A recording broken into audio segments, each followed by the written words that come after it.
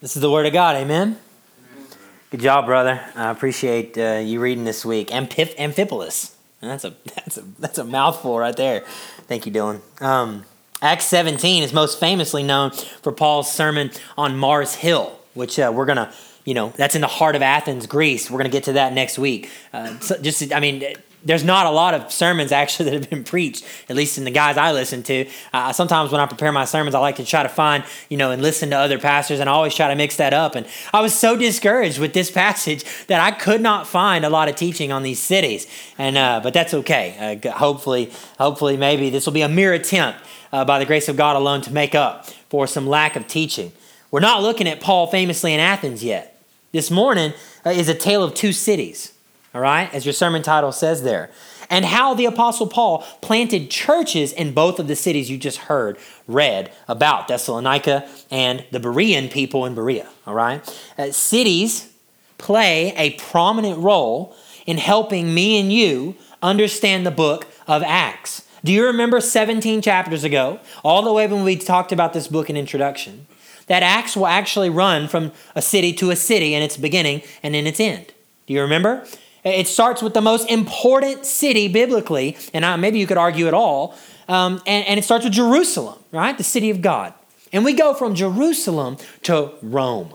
Rome, which, arguably you could say of all time is one of the most important cities, but certainly in that time, the most important political city of the time. Acts is showing you how the gospel is going to go from Jerusalem to Rome, and then eventually the whole world, as me and you know it sitting here today. Cities matter. And in Luke's study, cities matter a lot throughout the whole book. And this morning, we are seeing the faithfulness of God as the gospel comes to find a place in a people, a church in Thessalonica and in Berea. Now, these cities are as close in distance as Nacogdoches is to Jacksonville, all right? 50 miles. And so if you had to kind of get it in your head on a map, these cities are within 50 miles of each other, and they both are going to see fruit from the laborious gospel witness of Paul, of Silas, and of Timothy and their companions. Now that happens, and that is going to be our outline, all right? We're going to look at the church of Thessalonica first, and then we're going to look at the church of Berea. We're going to try to learn from these city churches. And when we do it, both of them, we're going to look at it with three simple, a lens of each city. So in the the church of Thessalonica, we're going to see Paul's plan. We're going to see the people's response. And then we're going to see persecution. All right? Paul's plan, the people's response, and persecution. And then we'll see the same thing in Berea. Paul's plan, the people's response, and persecution. My hope as we study this, and as we preach it, is that we can take some applications away as we seek to plant and be a church here as we are in Nacogdoches. I think there are many things that we can learn from the example of Paul and them in these two cities. Excited? Okay, I hope so. So listen, verses 1 through 3 shows us Paul's plan as they arrive in Thessalonica. Now looking at 1 through 3, you have to conclude that when it comes to Paul's plan, there's nothing flashy or sophisticated. There's nothing in those first 3 verses you just heard read to you as Paul plans to evangelize a whole city. Okay? Before we see what he actually does, why don't we understand his plan in the negative first? And let's talk about what he doesn't do. Do you notice that Paul does not seek to entertain these people with anything when he gets there? There's no entertainment. There's no smoke and mirrors. There's no drama. James Montgomery Boyce in his commentary says, Paul doesn't seek to coerce them either. Okay? He's not seeking to beat them over the head with the Bible until they are pressured to make some decision. That's not what he does. Paul didn't live among them in some subversive kind of secret way, encouraging them to kind of get to know him before he has his message presented. There's nothing subversive about his actions. What did he do? Well, the Bible says he did as was his custom. You see that, right? In verses 1 and 2. As he, Luke maps out for you where we are. We're in Thessalonica. We've traveled through Amphipolis and Apollonia. And now we've arrived at this mega city. It was in that day a big city, a very prominent city, a coastal city. It sat on a harbor, and so there was tons of activity going in and out. But as was Paul's custom, when there was a synagogue of the Jews in a city, he went there. Okay? Now Paul would go into Jewish synagogues where he was welcome, and he would do that in the hope of, when I show up to a city, I'm going to start with people, his hope was, that show some sign of religious affection that is for God. Some sign that there is a religious affection for God Yahweh, the God of the Bible.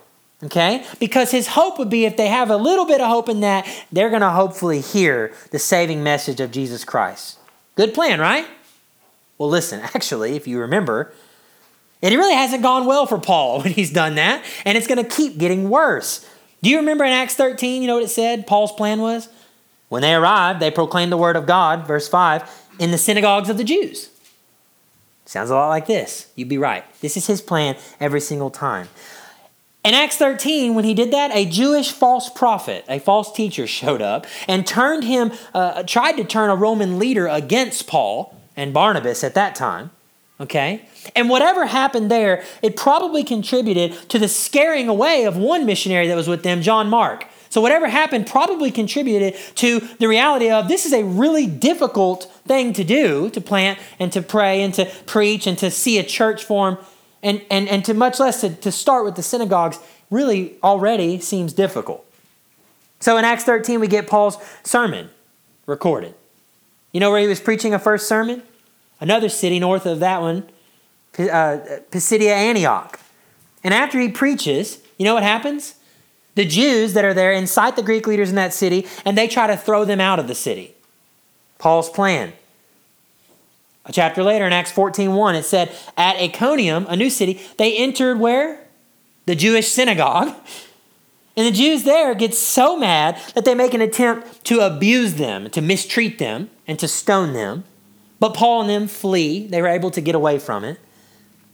After that, those same Jews follow them, send them to, they send their people to the next city that Paul went to, Lystra.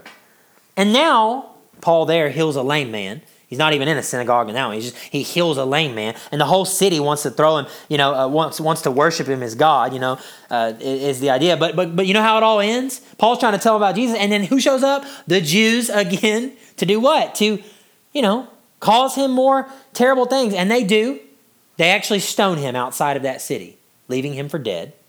Now, I'm reminding you of all this because Paul's plan, after all those terrible encounters, and now we get him here in Acts 17, right, where he does come to a city, and he has to think about, how am I going to engage Thessalonica? And he thinks he's going to go to the synagogue again?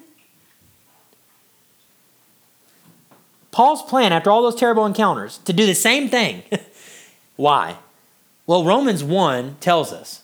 Paul writes and says that he's a man who is not ashamed of the gospel.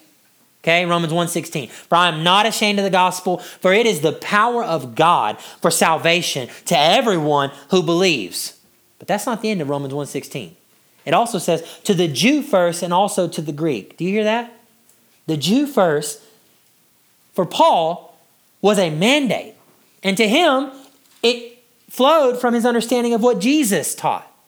You see, when Paul says to the Jew first and then to the Greek, he sounds like Jesus. Because in Matthew 15:24, Jesus answers one who is not of Israel, and he tells them, I was sent only, Jesus says. That word could be firstly, chiefly. I was sent only to the lost sheep of the house of Israel. You see, Paul knows the word of God. Paul listened to the Savior, Christ, who showed up. And Paul valued God's plan over his own safety or his own preference or his own strategy. God has, shown in Jesus that this Messiah, this Christ, is a Jewish Messiah who comes to the Jews, who obeys God's law perfectly, who dies at the hands of those who reject him. And that message must continue to go, as long as Paul can do it, to the Jew first and to the Gentile.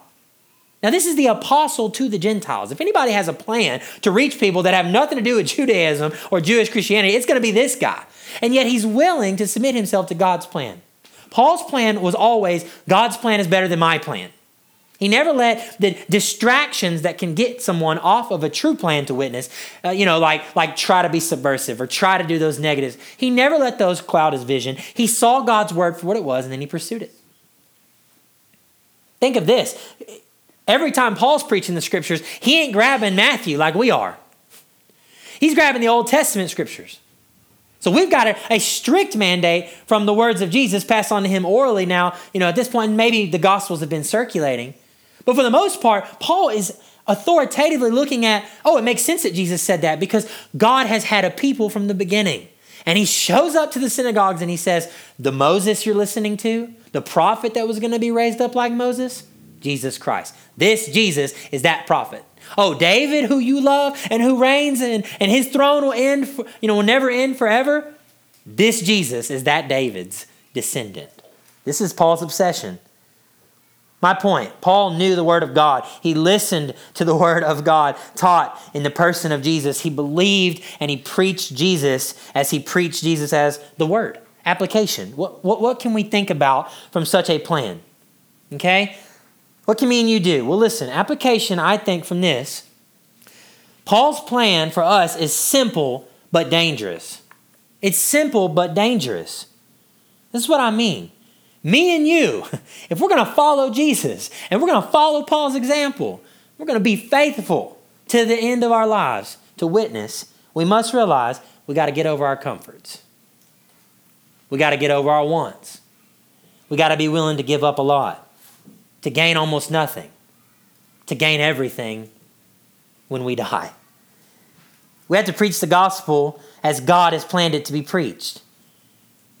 We need churches that will stop praying silly prayers like, God, keep us safe.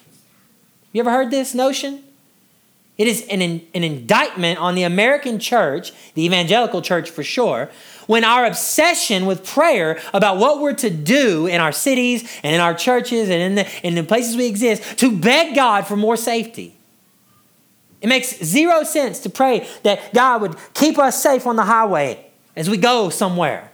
If we're not willing to say that, you know what, let me not be safe on the highway and let me have 100 opportunities in my dangerous, things that may happen to me to witness about Jesus. We got to start letting the dogmas of this right here. Paul had a word from the Lord. What was it? The scriptures. Go and preach, and no matter what, even if it hurts, preach the gospel. We need Paul's obsession. We need Paul's determination, his willingness to put up with Jewish snobbery in the hope of the gospel. He knows what he's getting into. He knows that to go have another conversation with another Jewish Christian or a Jewish, I'm putting air quotes around it, follower of God, someone who is there trying to check all the boxes. They look religious. They look good. Everything's great. He knows he'll run into a spirit of Pharisaism that Jesus ran into. He knows he will have to speak the gospel to people who assume that they're good with God. He knows it, and he doesn't avoid it. He goes there. And he goes there not even like in a bitter way. He goes there with this awesome hope that God may save some of them. I think an application for me and you is to endure, if you have them in your life, your lost family. Endure your coworkers that don't know Christ. Endure cultural Christians that have a faux faith, that is a false faith. Endure them with love. Follow the plan of Paul. Go to them and say, this Jesus that loves you, even though you want to put nationalism above him. You want your patriotism maybe to be above him. Maybe you want your personal freedom to be above him. Maybe you want whatever weird theological position you want to try to pull. This Jesus, as Paul said, who I proclaim to you, proclaim to them is the Christ. Go to them, brothers and sisters. The plan of Paul is to go to the city of Thessalonica and to go to a place where he knows he's going to have confusion and difficulty and hard conversations, and yet he's able. Why?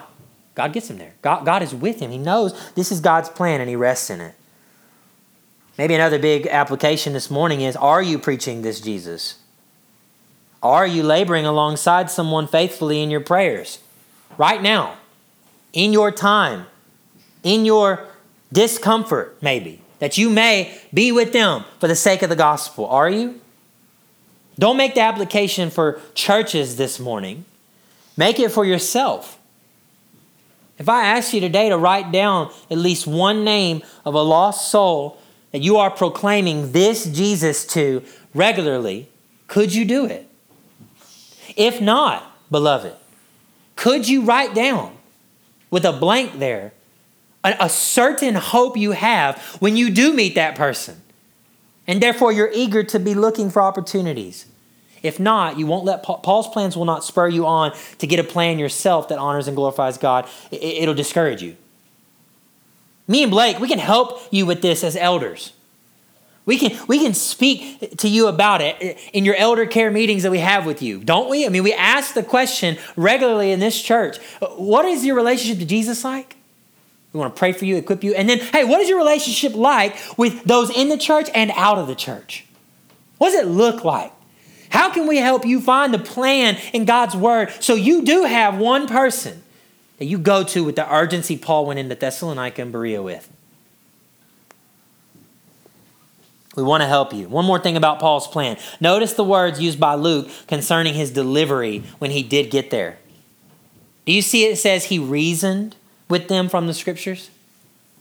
Explaining and proving. You hear these words? Do you notice that Paul was a man who was able to reason and explain and even prove in order to persuade these people in Thessalonica? You need to make note of this.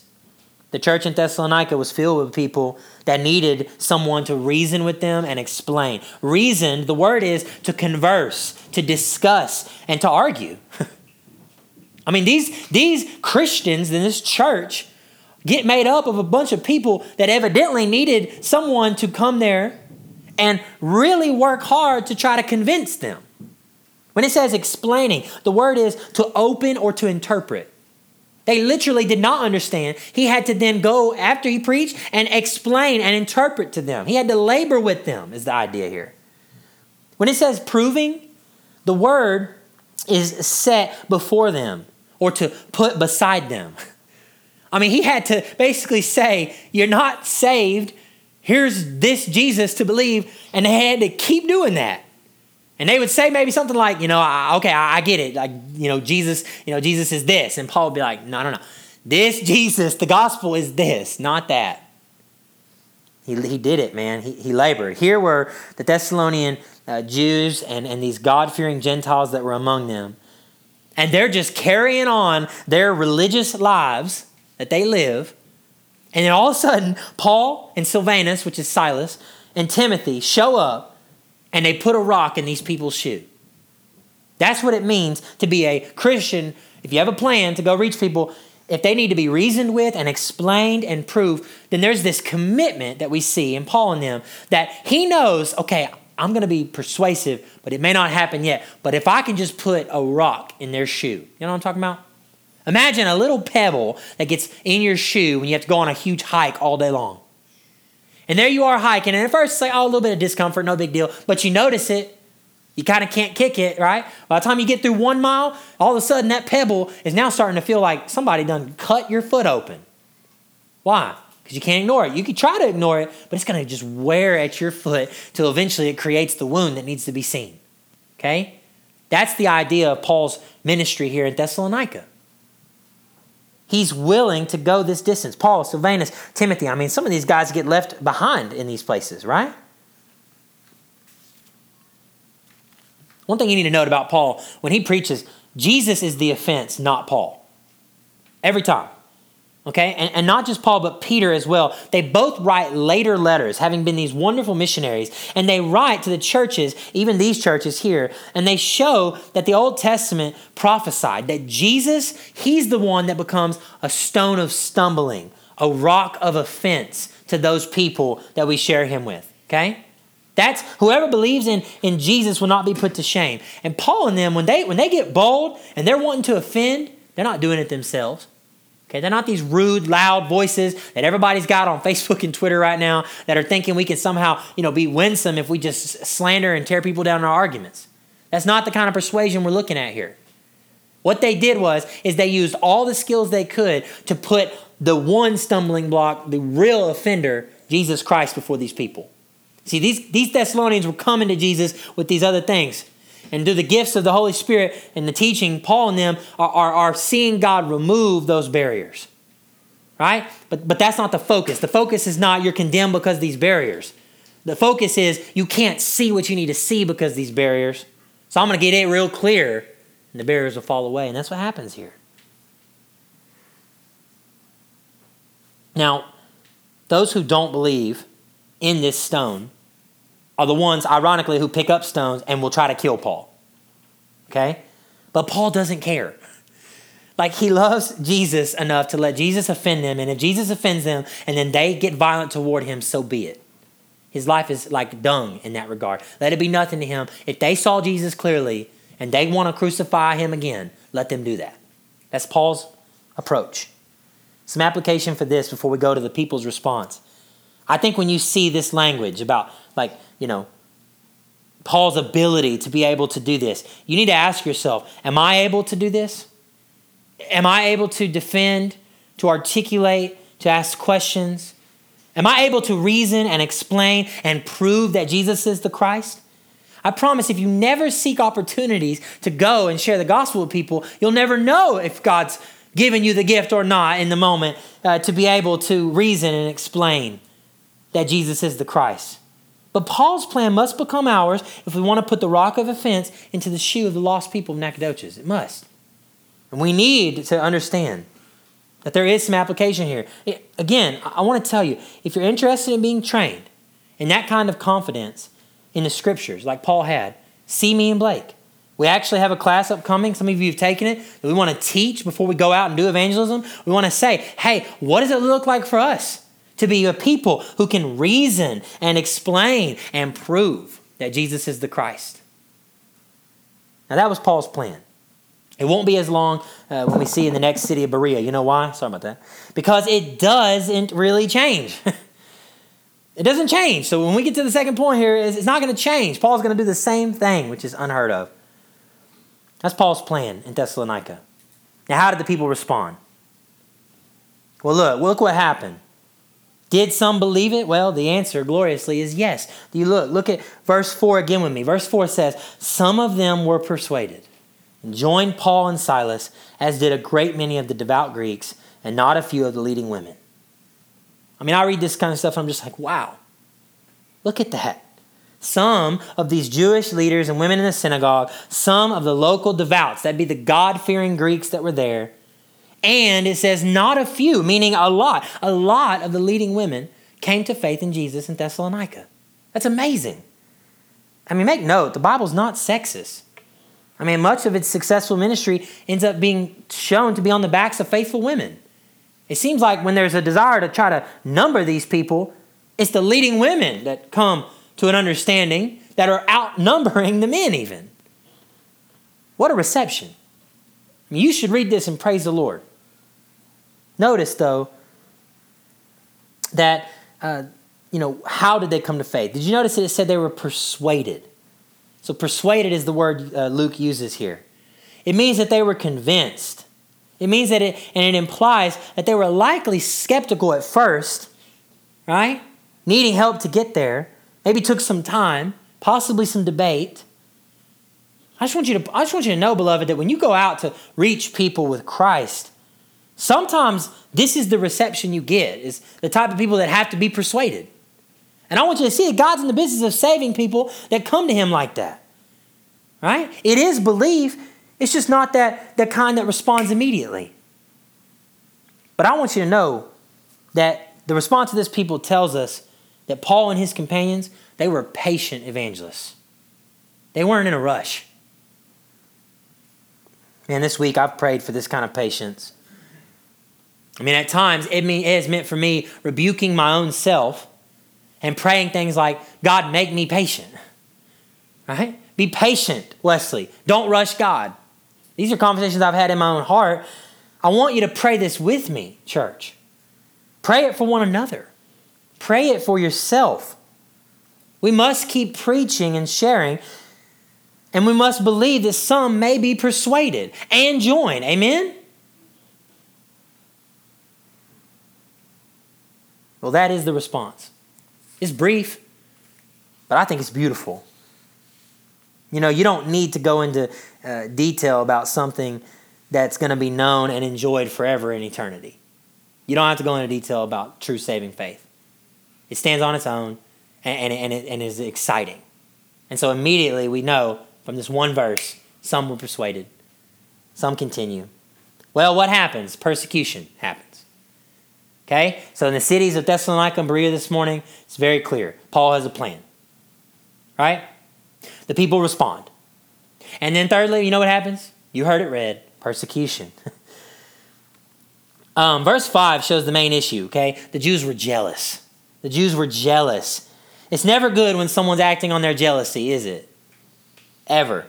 They literally stir up the city into a riot against Paul and them. It says that they go to the rabble, which is super crazy. They go to these worthless, evil men, people that they know are just absolutely like the worst guys, mercenaries essentially, but not in like a sophisticated military way, like bums. Okay, they go to the worst. This is Luke being like, hey, look, these cities also had these kind of things. It's like, whoa, look, that's like the worst of the worst over there. This people, they go there because they know that they can get a row out of them. I mean, yikes, right? I mean, just think about how crazy that is. And now to really understand the persecution, I think we need to look at verses 6 and 7, where they begin to accuse Jason. Now, we don't know anything about Jason, except that when this happened, Jason is clearly one of those people. Maybe he was a God-fearer or a Jew, but he's opening his home after he's been persuaded. So this guy is truly committed. You know, maybe the first church in Thessalonica was meeting in his home at times. Okay, I don't know, but we do know that Jason is named. And, you know, you'll notice in 6, these men, the accusation comes forward, and they bring these charges to Paul and his friends. And look at 6 and 7 with me. Okay, these men, they say, are men who have turned the world upside down, have come here also, and Jason has received them. And they are all acting against the decrees of Caesar, saying that there is another king, Jesus. Well, that's actually half true, all right? Everything they just said, 2 accounts here. They've turned the world upside down, and they're preaching another king. Well, one of those is true. The other one is false. You'll notice the phrase, turn the world upside down. In all actuality, brother and sister, I want to tell you this morning that the world was created right side up. The world was created the right way. God made it perfect for his great glory. And he put mankind in it for his glory. And mankind walked upright with him to his glory. And it wasn't until sin entered the world and fractured it that it truly became an upside down world. And so the irony here is that these sinners, these people who reject the notion that in Christ God is reconciling this upside down world back to its rightful state. They have suppressed that truth, ignoring in God's creation, ignoring in the Old Testament scriptures, ignoring in the prophets that had come, ignoring, and suppressing. They actually believe the upside down world they live in is right side up. So when these normal Christians, mind you, Paul, Silvanus, Timothy, you're like, Paul ain't normal. Actually, he is normal. When it comes to the order of what is right and righteous, he's doing the right thing. And when he does the right thing and Jesus blesses it, it challenges sinners. It frustrates them. It reminds them of the strong delusion that they're under. It helps them, hopefully, to see that what they're in is a rebellion against God. What they call right is wrong. And so, yes, in every sense, they're actually right. It does seem like these men have turned the world upside down. It's ironic, but true. They are unapologetically, Paul and them, flipping people's worlds upside down. The only thing is they know they're flipping them right if they believe, right? But I said it's only a half-truth because the rest is a made-up lie. It's a made-up lie. These city leaders, they begin to act in violence against Jason. I'm sure the plan would have been to find Paul and Silas and either stone them or kill them, but they've actually escaped at this point and gotten away. Jason must have let them go out the back door. And there's Jason, and this huge riot has broken out. And then, even though me and you know Jesus is the King of Kings, you need to understand, Paul is the last person that you can accuse of usurping local governments. The last one. Because every time Paul's going to make an appeal at the end of this book, he is honoring the emperor, which is crazy. Paul, go read him in Romans 13 and 14, takes a whole chapter and 12 to tell you, submit to authority because God has the ultimate authority. These Christian leaders were the last people to say, let's go overthrow, and start a kingdom by starting with overthrowing Caesar. So this is a lie. It's a lie from the persecution.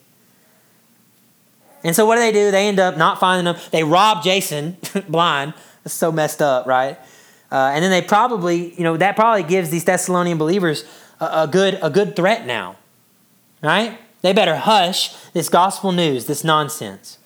Now, despite their best efforts, and even despite this young, group of baby Christians losing Paul, mind you, right? So Thessalonians now, despite the best efforts of the persecution, despite them now losing Paul and Silas and Timothy, a faithful church is planted, nonetheless.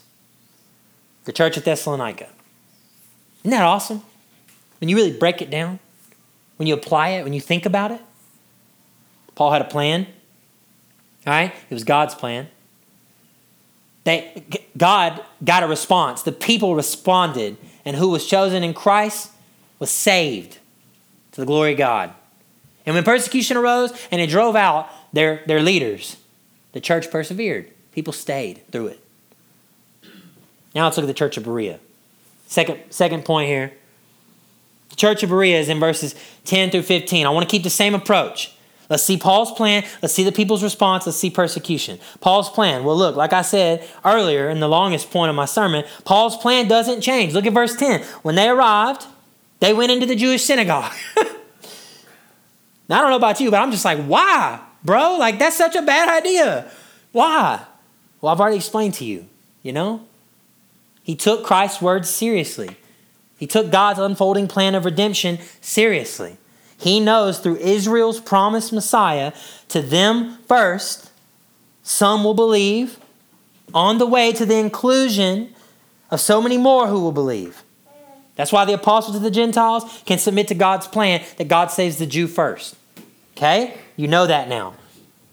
Same plan, same Paul. Preach the scriptures. We know he did because of the small part of verse 11 describing their reaction. But look, verse 11b, they received what? The word with all eagerness. What was Paul's plan? Preach the word. You cannot receive a word unless you hear a word. And you cannot hear a word unless someone is sharing that word. And that's Paul, and that's his plan. Preach the word, preach the gospel. Preach Jesus and see what happens. It's a good plan. Let's look at the people's response. At this point, you're probably like, if he's going to the Jews again, he's going to be ducking stones, right? I mean, he keeps getting by the skin of his teeth, like, he's getting ready for a fight or to run. Am I? If you're Paul, that's what you're thinking. But you already know, from our brother reading, he doesn't need to be guarded with this city. These Berean people in this synagogue of Berea, which is just 50 miles south and west of that great capital city of Thessalonica that he was just in, these people are entirely different. Entirely different. Just 50 miles away and entirely different. Now, we could theorize and strategize all day about why. Why are the Bereans in the synagogue there different? I mean, maybe we could say they're probably less liberal, right? They're probably more away from the bigger ideas of the big city. It's a smaller city. And so we could say maybe there's less liberal thinking and more conservative thinking. And we would be applying our own kind of thoughts about what we think about today's lands. Maybe we could do some of that biblically. Maybe we could say things like, less population left them with more time to listen. When Paul shows up telling about Jesus in the synagogue. Maybe less entertainment, right? People out in West Texas, they sit around and shoot rabbits, talk to each other on the back of truck beds, right? Maybe these Bereans are simple, small town folk. And so they got lots of time. And the big city people, they're just too busy to listen to this. We could do all those things. But the truth is, we don't know why they were different. And we shouldn't theorize. We just know that they had a different reaction to the Word of God.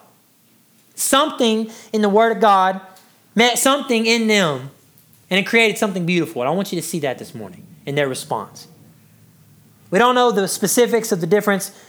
We shouldn't theorize. But the word of God makes it clear what sets apart the Bereans as noble, as the text said, okay? The Jews in this synagogue were more noble than those in Thessalonica. Look at verse 11 and it's full now. These Jews were more noble than those in Thessalonica. They received the word with all eagerness, examining the scriptures daily to see if these things were so. What we have in Berea are Jews who actually read their Bibles and understand what God has been saying all along is now true all of a sudden for them in Paul's preaching. That's outstanding. That is outstanding, beloved. You see what they did? They heard the word and then they said, we want to hear more about this, but you got to give us a minute. And they went and they said, we need to examine the scriptures. Look in your Bible, capital S, right? Graphe, the words, the actual writings to see if these things were so. Paul, they're not being hostile. They're not looking for, you better give a better articulation than that. What do you mean? What do you mean Jesus is David's son? How do you know, right? They weren't having you got to argue me into the kingdom. They were like, I needed this. I'm so glad you're saying this, but let me be sure. Let me see it in the word of God. I mean, Paul would be teaching from the Old Testament. We've seen him do that in Acts 13, right? You remember that sermon? And then they would stop his lesson for the day. Imagine these Bereans and say, wow, this is awesome, but we need to see it for ourselves. And they would race over to the leaders of the synagogue that were watching over the scrolls, okay? Because that's how they had to access the Bibles, the Bible, the Word of God. They went to the scrolls, and I bet you can just see, I see like a frustrated librarian today, just being like, okay, what? You want Isaiah now? You want to, okay, go get the scroll of Isaiah. Be careful, right? Spread it out. And then they're all over it, and they're like, he's right. This would be a suffering servant. This Jesus would suffer and bear the sins of his people. And they would see it. Man, it's awesome. Oh, the application for me is bursting off the pages for you today, beloved.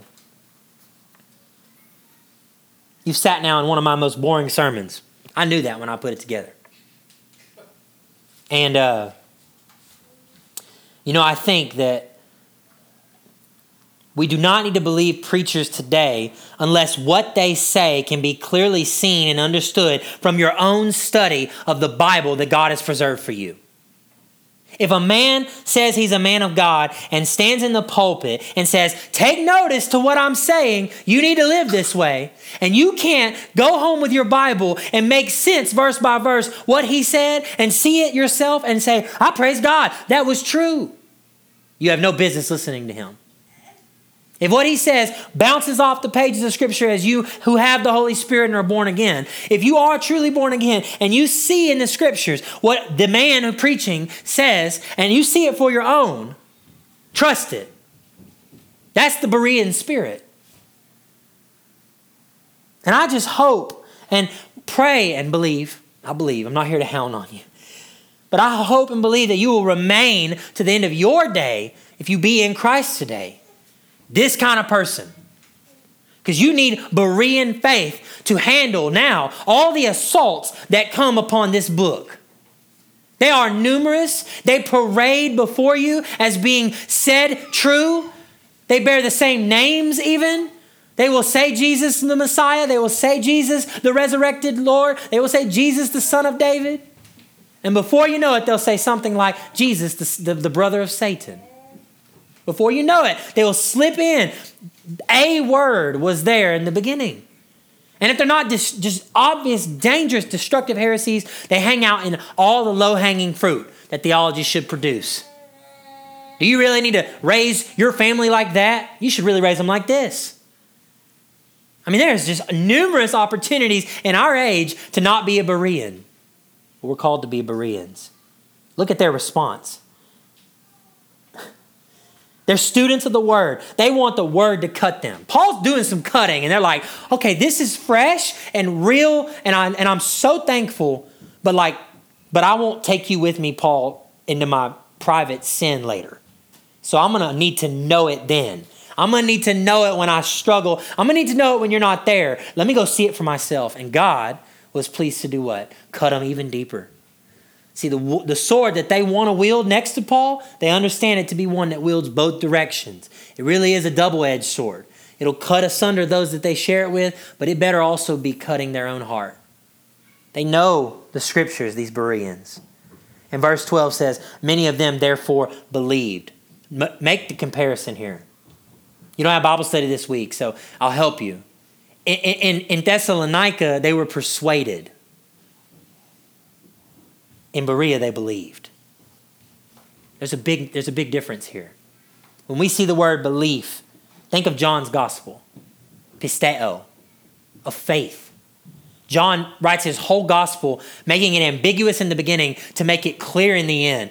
A word that gives concrete evidence. It is not anything that they bat their eye at anymore. They're not skeptical of it. They don't doubt it. They don't need to debate it. It's decided for them. Verse 12, many of them therefore believed, with not a few Greek women of high standing as well as men. This is awesome. This is why we want to be a church that's willing to preach boring sermons. Sometimes you just need to see the word over and over again, and then don't believe us and go home and believe it again on your own. That's how you sharpen the axe. That's how you don't grow weary in doing good. That's how when Paul's plan comes to fruition for you and you find discouragement and persecution around every corner of your faith, you're able to endure to the end. Because you've tested it. For you, it's not that you need to be persuaded. You've believed.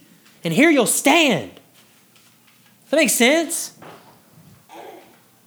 Oh, but the Jews, right? Paul had a plan. He did it in both cities. Paul had a response. People got saved in both cities. Some a little bit, they struggled on their way. They got there in Thessalonica. Bereans, man, they see it in the word of God. But nonetheless, both face persecution. Man, talk about hate. Imagine planning a 50-mile trip just to stamp out a religious movement. Imagine making plans that when you get there, you know you're going to disagree and you're willing to do it to the point of dragging people out of their homes and killing them in the streets. You know what that sounds like? That sounds like Paul, doesn't it? I mean, right? Didn't God say when he called him in Acts 9, I have a lot for him, chiefly that he will suffer for me? I mean, Paul is now experiencing on the other end what he did himself. Talk about hate. The 50-mile trek, they show up. The rest of the text accounts that Paul goes on to get away, but he leaves Silas and Timothy there in Macedonia. Luke has already been left at Philippi last week. Paul is carried as far as Athens. He's got to get 145 miles away from this storm that is coming for him. The team is split up. Oh, man, right? I mean, we were just all together. We were arguing about who was going to be on this journey. And now we're all split up. Now we can't even all stay together. But listen, has Satan won? Has persecution ruined the mission? We're going to see next week it has not. Something amazing concerning these churches in Macedonia. Paul wrote letters to them. 1st and 2nd Thessalonians in your Bible. He wrote to the Thessalonians, and I'm sure the Bereans got the copy of it too, to the Christians in Macedonia, but for sure to the leaders of the church in Thessalonica. They are the oldest Christian letters that we have in existence, mind you. Our oldest copies of letters, Thessalonians, is the oldest that we can date. So they were written early. They were written while Paul was imprisoned in Corinth, which we'll get to after Athens. But the point is, I'm trying to tell you is, I want you to read them in their entirety for your quiet time this week. I just challenge you. If you want to know the rest of the story, the tale of two cities of Thessalonica and Berea, go be a Berean this week. Go sit with God for about 20 minutes. That's how long it would take you to read. Maybe on a drive, put it on and listen to 1st and 2nd Thessalonians. And get a grip for yourself about what happened in these cities. See, I've tried to tell you, a man showed up with a plan, God blessed the plan. All right? People were saved, God did that. People were persecuted, can God keep them? Right now, the way our text ends, the leaders are spread out, and what's going to happen? And what's amazing is Acts is going to move on. But you cannot. You could be a Berean this week, and you could go and read 1st and 2nd Thessalonians, and you will see that God will keep his church, y'all. He will keep it. He will never let the gates of hell prevail against his church. He may ask the church to walk right up to the gates of hell.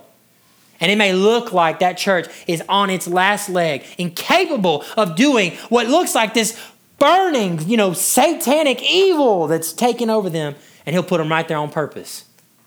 He'll let them lose their leaders early in Thessalonica. And yet he'll have them, and the report will be doing great things for him. Here's a teaser, and then we'll close. I'm going to read 1 Thessalonians 1. You can feel free to flip there. I'm going to read verses 2 through 10 to you. I want to let this hopeful report lead us to sing today, okay? So I'm closing my sermon now. I will read it and then pray it, and then we will sing it. So pay attention to the theme as you can join in worshipfully, all right? Let me read it. 1 Thessalonians 1, 2 through 10 says this.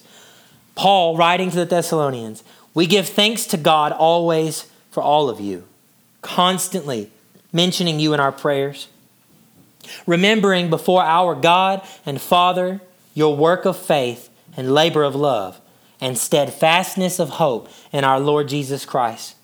For we know, brothers, loved by God, that he has chosen you, because our gospel came to you, not only in word, but also in power and in the Holy Spirit and with full conviction.